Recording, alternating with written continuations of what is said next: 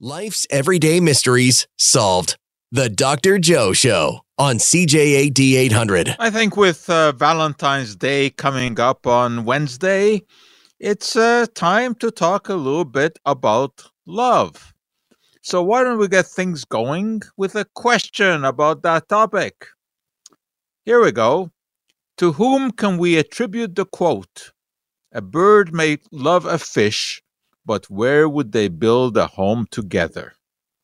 Who said that? If you know the answer, 514-790-0800, or, of course, you can text 514-800. And those are also the numbers for any science-related question that you may have.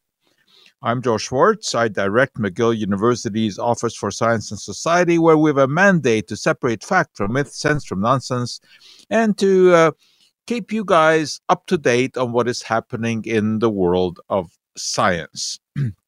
Well, in celebration of the upcoming Valentine's Day, it is time to smell the roses. You know that there are more red roses sold on Valentine's Day than on any other day of the year. And that's because they hold a special place among flowers, particularly because of their associations with romance. In Greek mythology, Aphrodite, the goddess of love, fell in love with the mortal shepherd Adonis. When he was gored by a wild boar, she rushed to his aid, but as she brushed by a wild rose bush, her skin was pierced by its thorns.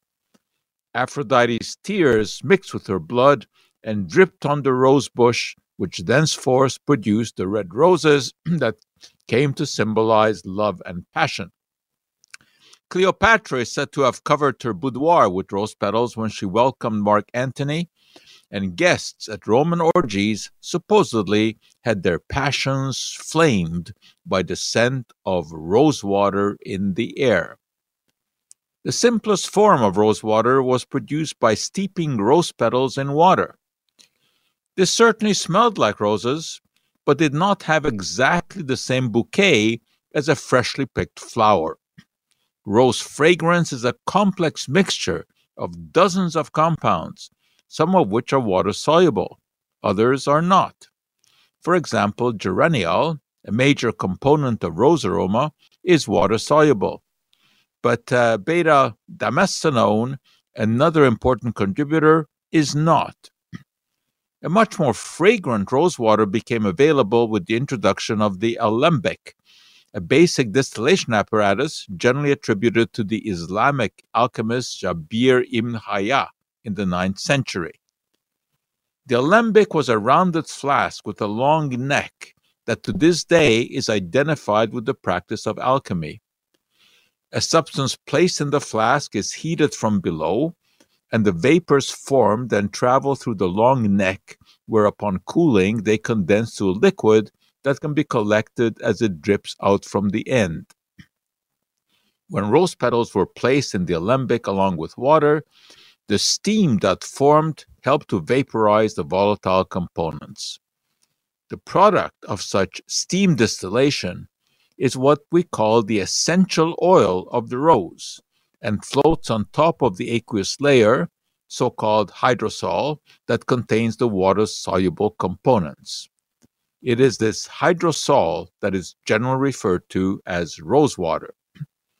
The essential oil, also known as attar of roses, is used in perfumery, while rosewater can be used to flavor beverages or sweets such as marzipan and Turkish delight. Rose attar can also be produced by agitating the petals in a vat with a solvent such as hexane. Such solvent extraction draws out the fragrant compounds along with waxes and pigments. Subjecting the extract to vacuum removes the solvent that can be recycled and leaves behind a waxy mass that is then treated with alcohol. The alcohol dissolves the fragrant components, and when it is evaporated under low pressure, the essential oil, or sometimes called the absolute, is left behind. It can take more than 2,000 flowers to produce a gram of oil, which means that rose attar is very expensive. This, unfortunately, invites adulteration, generally by dilution with oil of geranium, which is rich in geraniol but is much cheaper.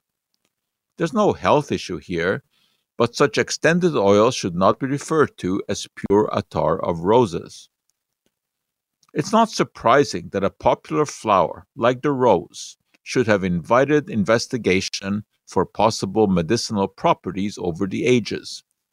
The ancient Greek physician Dioscorides recommended an elixir of roses cooked in wine for headaches, while Native Americans treated colds, coughs, and fevers with various concoctions derived from the flowers, leaves, or roots of the plant.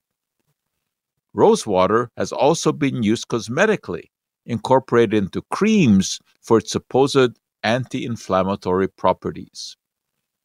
Such traditional uses, while mostly anecdotal, have stimulated some serious research into potential medicinal properties, especially since roses do contain numerous terpenes and glycosides and flavonoids and anthocyanins with potential pharmacological effects. Unfortunately, virtually all the studies have been carried out on animals or in cell culture with a paucity of human data. For example, aromatherapists have claimed that rose essential oil can have a soothing, sleep-inducing effect. However, the citations provided deal with mice. When mice are put to sleep with a barbiturate, the sleeping time increases if their food is supplemented with some specific rose extracts. Only specific extracts work, and only at doses far greater than any to which humans would be exposed. Furthermore, the extracts were ingested, not inhaled. Rose extracts have also been claimed to have a pain-killing effect. What's the evidence here? When mice are treated with an alcoholic extract of roses and then are placed on a hot plate, they flick their tails less frequently than in the absence of the extract. Hardly enough to warrant a prescription for humans. As far as purported antimicrobial effects go, rose essential oil has been shown to be effective against a variety of microorganisms, but that's in a petri dish. Nothing surprising here. Numerous plant extracts show such effects, but that's a long way from showing an effect in human infections. While roses may have no practical medicinal effects, their visual splendor, striking fragrance, have come to be associated with affection and appreciation of the beauty of life. Not everything has to have a practical importance. There are things in life that should just be enjoyed for their beauty. And I don't think anyone can debate the beauty of a rose.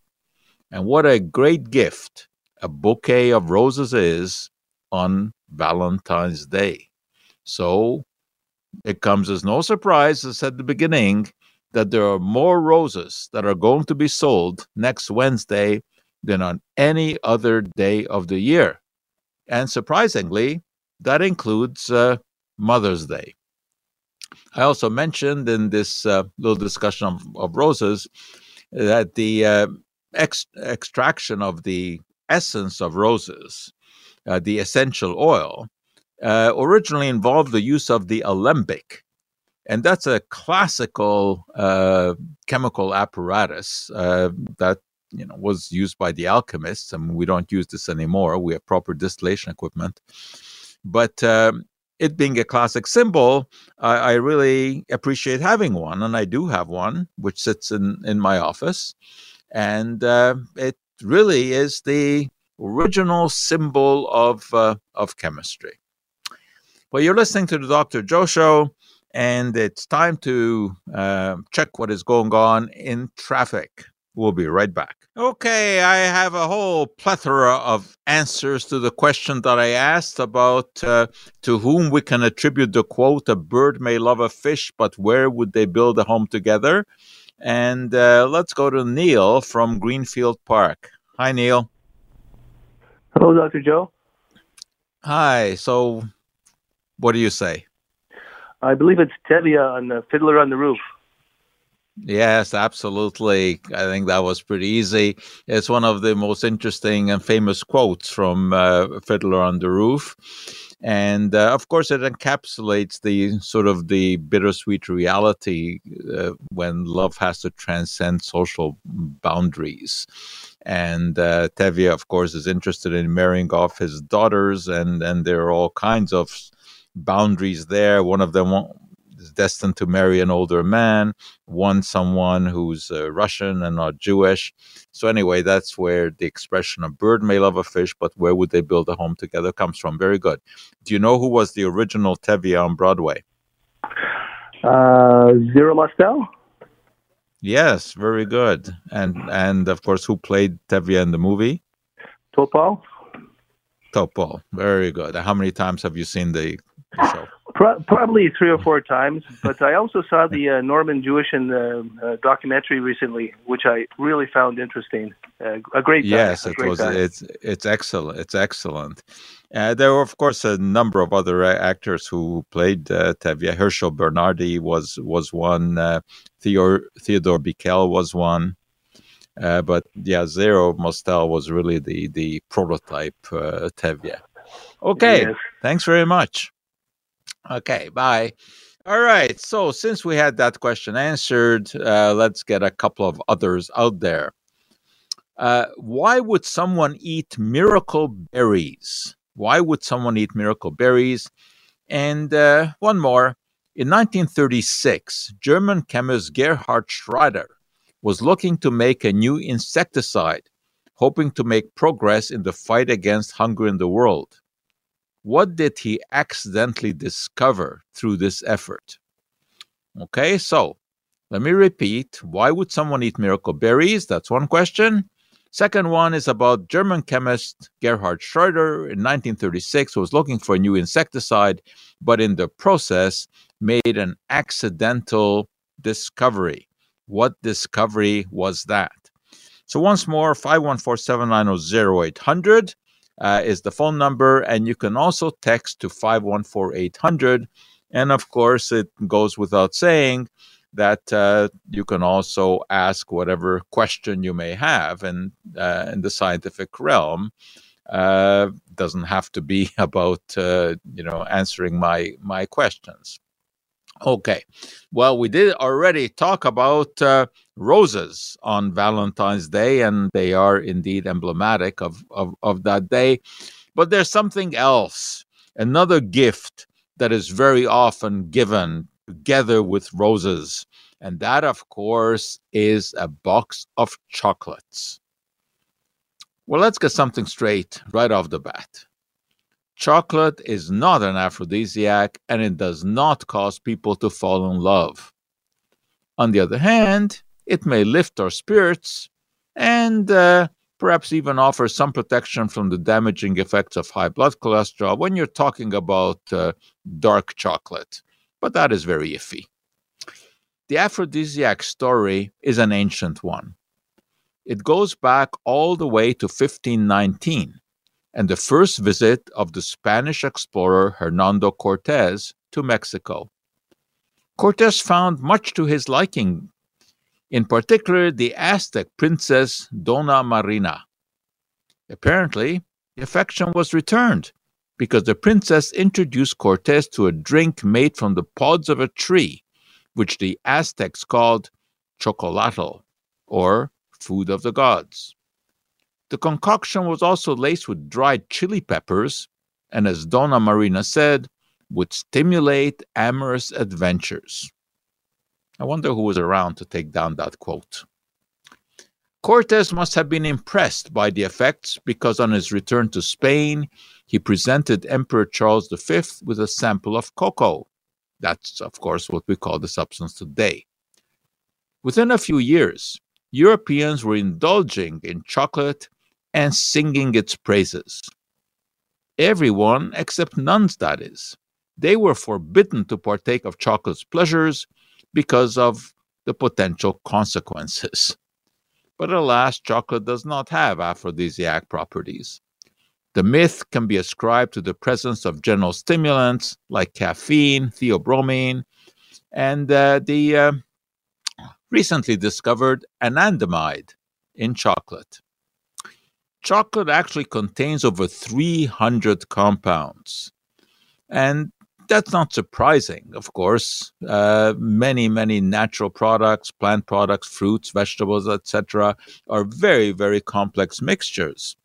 And some of these come with imposing names like furfuryl alcohol, dimethyl sulfide, phenylacetic acid, and phenylethylamine. It is this last amphetamine-like substance which has been alluringly labeled as the chemical of love.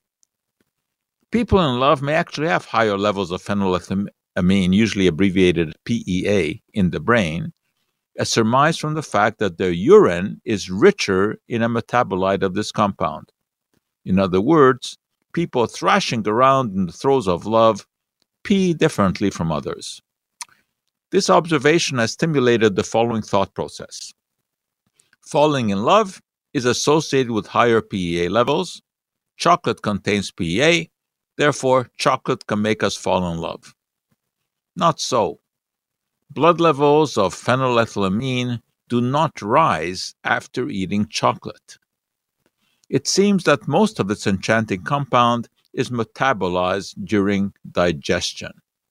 Furthermore, chocolate isn't even a very good source of PEA. There are far better ones. Sauerkraut contains much more phenylethylamine than does chocolate. But that doesn't make for nearly as good a story on Valentine's Day, does it? It isn't so romantic to show up on your lady friend's doorstep clutching a jar of sauerkraut. On the other hand, it may be more healthy. You know, we're learning more and more about the benefits of fermented foods, such as sauerkraut, and how they can regulate our microbiome, although you also have to be very careful with these fermented products because they contain a lot of salt. All right. Kenny, of course, has an answer, or at least thinks that he does. So let's go to Kenny. Kenny? So it's Kenny. It's a Chinese New Year today, Year of the Dragon, Dr. Joe.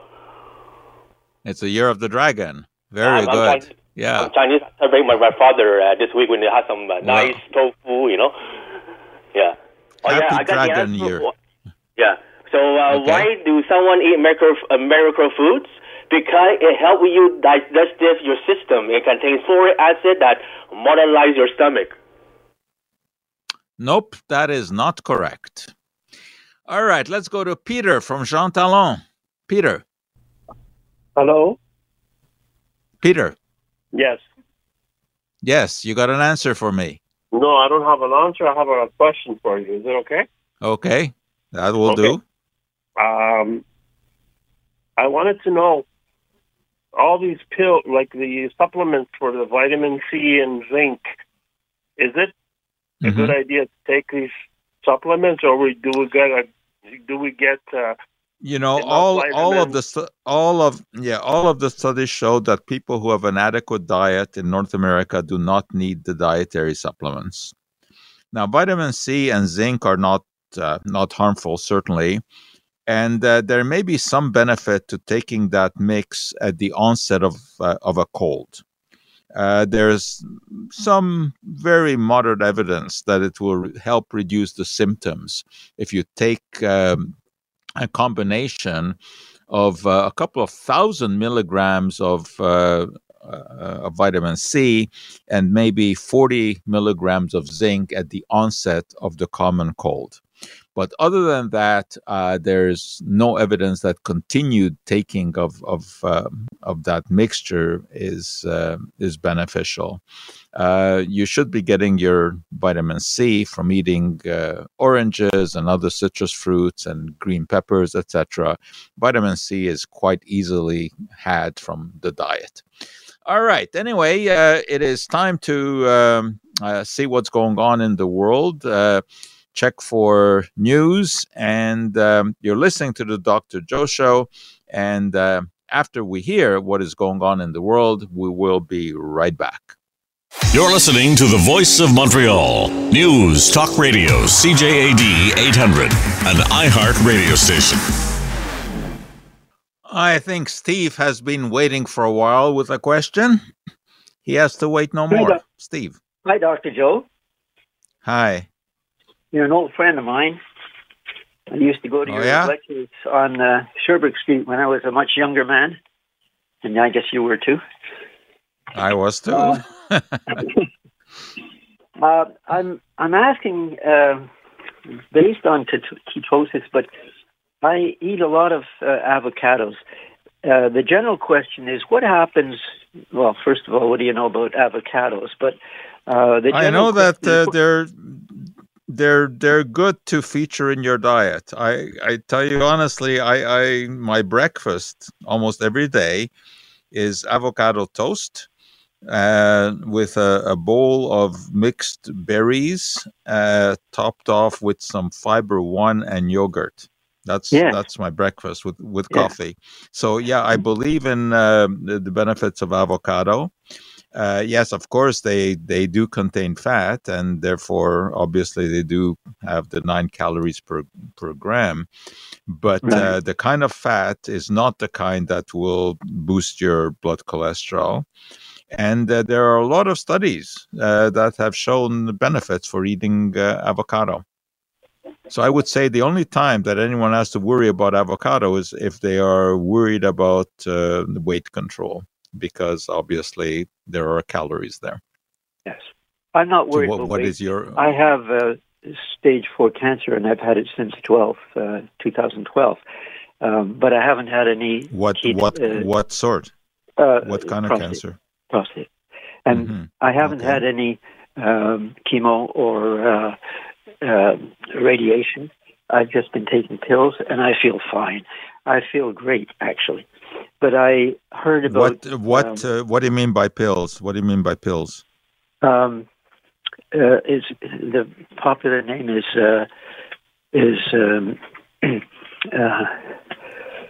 goodness me, don't tell me I've lost it. Xtandi. On the box, what does it say? Enzalutamide. Okay. Now and there has been no chemotherapy or surgery that was ever suggested? No, and the manufacturer pays for this because I haven't had anything like that. It's part of it. But I've been taking that now for something like 6 or 8 years. And very good. And your PSA level is controlled?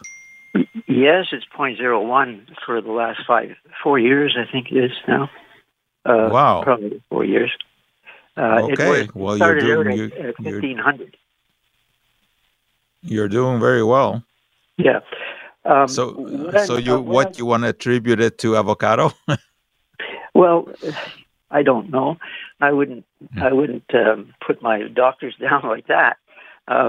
Because I have wonderful doctors looking after me. But I had heard this research from, I think, University of Texas, where they had done tests on animals, obviously, and they said that the human cells can function on keto-based food or insulin-based food, but most cancers cannot survive on keto or fat, if you like. So I've been feeding my cancers fat, 6 to 8 avocados every day. Really? And that's a lot of avocado. Yeah, you get used to it, and then it only leaves. And I've gradually worked up to trying to keep 90% of my calories from fat. It's hard to do because you have birthdays and Christmas and all the other things that interfere, and you can't just go to a party and eat avocados. But it has seemed to have some effect. And you were talking about things that changed your pee. Well, It does. It changes my output. Get a little bit green. Yeah. Well, but my question really is what? Yeah. Sorry. You know where the word avocado comes from? No. It comes from an Aztec, an ancient Aztec term for testicle. So it's interesting that you're finding at least some connection to those private parts. Yeah. Well, it's the green that comes.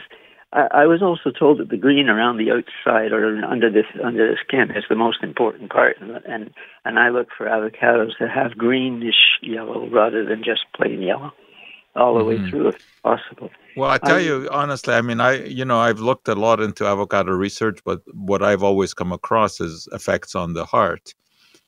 From the Nurses' Health Study and the so-called Health Professionals Follow-Up Study, and they gathered data from thousands of Americans, over about 30 years.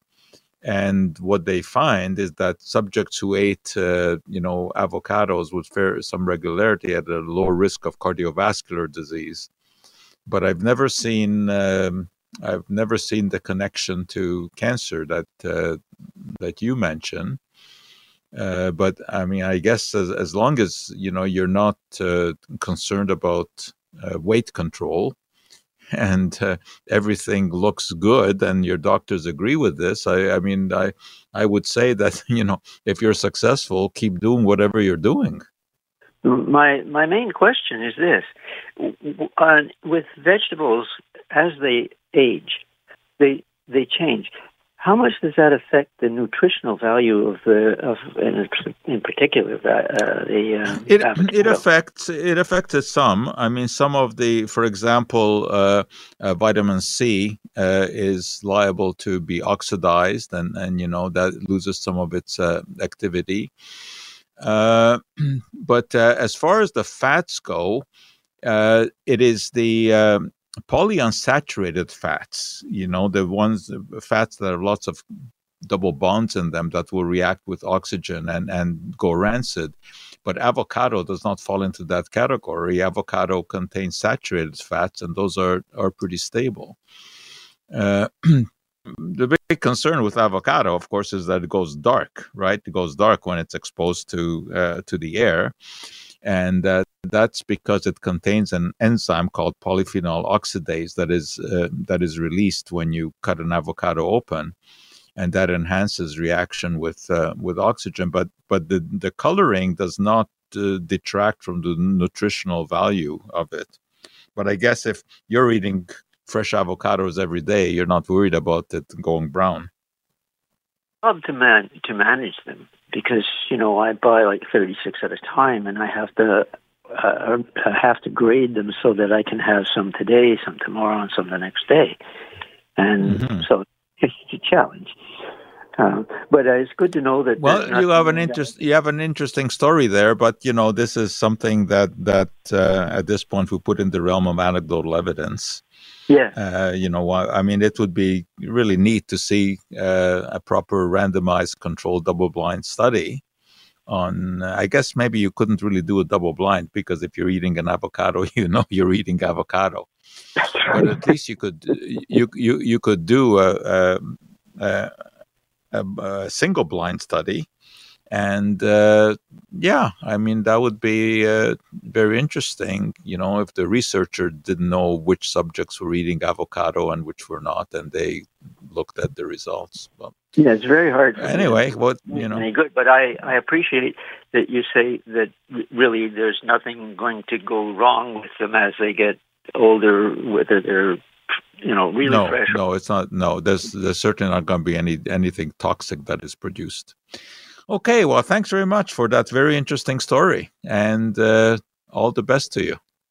Thank you. All right. Okay. All right. You're listening to Dr. Joe Show. It's time once more to check what's going on in the world of traffic, and after that, we'll be right back. Okay, I do have a correct answer for my question about Gerhard Schrader, and it comes from James, who, of course, knows his science. And the question was about this chemist who was looking to make a new insecticide, 1936, and he accidentally made a discovery. And that discovery was nerve gases, sarin and tabun. He was looking for insecticides in a chemical family called organophosphates. And he found these two substances which were extremely, extremely toxic. And of course, they have been used in warfare. But it was an accidental discovery, although there is some evidence that once he had discovered it, he did collaborate with the Nazi government to synthesize the sarin and the tabun. All right, so I got only one other question hanging out there, and why would someone eat miracle berries? I also got a message from our producer that we had a call from Mexico City, of all places, but the call dropped. So there are people listening to us way down there, and the caller wanted to know how to preserve red roses. Well, you put them in water that's not too hot and not too cold, in lukewarm water, and you cut the stem, you cut them at an angle to increase the surface area where nutrients could be absorbed. And very often the roses come with a little package of food for the roses. If you don't have that, you can put in a little bit of sugar into the water. That will serve as a nutrient. Some people also say that a spoonful of vinegar in the water helps. I don't know if there's real evidence for that. So another rosy story for you. Well, Valentine's Day also stimulates talk of pheromones. So what's a pheromone anyway? The word itself was coined from the Greek pherein, meaning to carry, and hormone, which means to excite. Pheromones, therefore, are molecules which carry excitement. They were first noted in insects, which release these chemicals to attract mates. In the early 1970s came an even more interesting discovery. Androstenol, a compound isolated from swine testes of all places, was found to be a sex attractant for pigs. This was the scent that prompted the female pig to assume the appropriate position for copulation. The effect was so dramatic that androstenol was soon made available to farmers in a spray can to facilitate insemination. A tiny whiff of the substance, and the sow was ready to peacefully accept the inseminating rod. So the usual procedure was for the farmer to spray the androstenol in front of her nose, sometimes sitting on her back to kind of mimic the weight of a male pig. But instead of the expected organ from the male pig, what she got was the inseminating rod. The androstenol was found to be present in human underarm secretions as well. So the question was, what is a pig sex attractant doing in human sweat? Had researchers accidentally stumbled upon a substance that was a human sex attractant as well? That is not as outlandish as it first sounds. After all, why did Elizabethan lovers place an apple in their armpits until it was saturated with sweat before offering this love apple to their sweetheart? Why does a dancing woman twirl below her partner's armpit? Why do artists so often portray women with raised arms? Doesn't the Venus de Milo seem to directly invite us to sniff her armpit? Why is it that when women are asked to strike a sexy pose, they automatically raise their arm and place their hand behind their neck? Could there be something magical in armpit fragrance? Well, researchers now began to sweat over the problem. In an English theater, seats sprayed with androstenol seemed to attract more women. Of course, rose odor might do the same. So might putting chocolates on the seat. When men were unknowingly anointed with androstenol, they were assessed to be more attractive by women, but were downgraded by men. Intriguing observations, but not the stuff of hard science.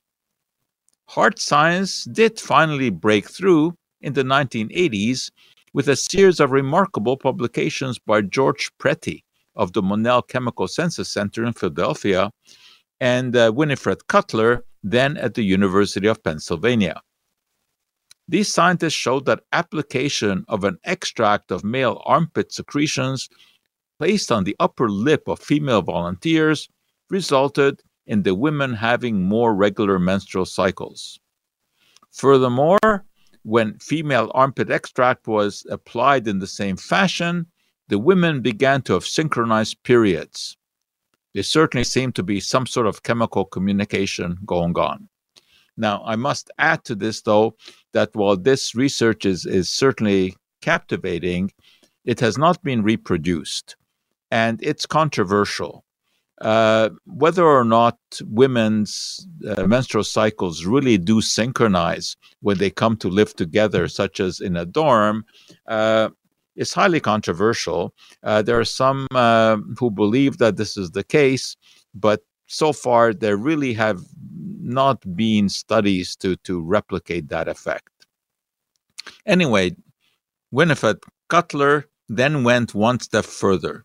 She studied the sexual behavior of young women who had what we would call female essence derived from armpit secretions applied under the nose 3 times a week for about 3 months. These ladies showed significantly more weekly sexual activity than control subjects treated with a placebo. The female essence somehow either increased desire or made the wearer more attractive to men. And then science seems to have taken a leap of faith. Soon Dr. Cutler was selling pheromone 10:13, as it was called, a synthetic version of the supposed active ingredient in this female essence. The actual composition of the product has not been revealed, and the only evidence of efficacy comes from anecdotal testimonials from customers. Jan from Arizona tells us that men have been flying around me like honeybees, and Thelma from New Jersey had to rename her motorhome the Love Shack. Well, once again, what we're talking about here is anecdotal evidence, and I think it is highly suspect. The actual essence, I suspect, in this pheromone 1013 is something that is extracted from armpit sweat or synthesized in the lab. I think it is androstenol or some closely related chemical. And aside from these kind of anecdotes, I have not seen any proper randomized trials that would show any efficacy. But there are numerous similar products that are sold online alleging that they have pheromone-like effects and that they can induce romantic interludes between people. As I said, I'm highly suspicious of these kind of things.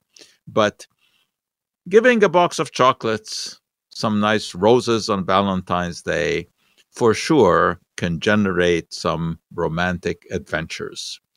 And that is it for us today. Happy Valentine's Day to everyone out there. We'll be back with you same time, same station next week. Until then, I'm Joe Schwartz, hoping all the chemistry in your life comes out just right.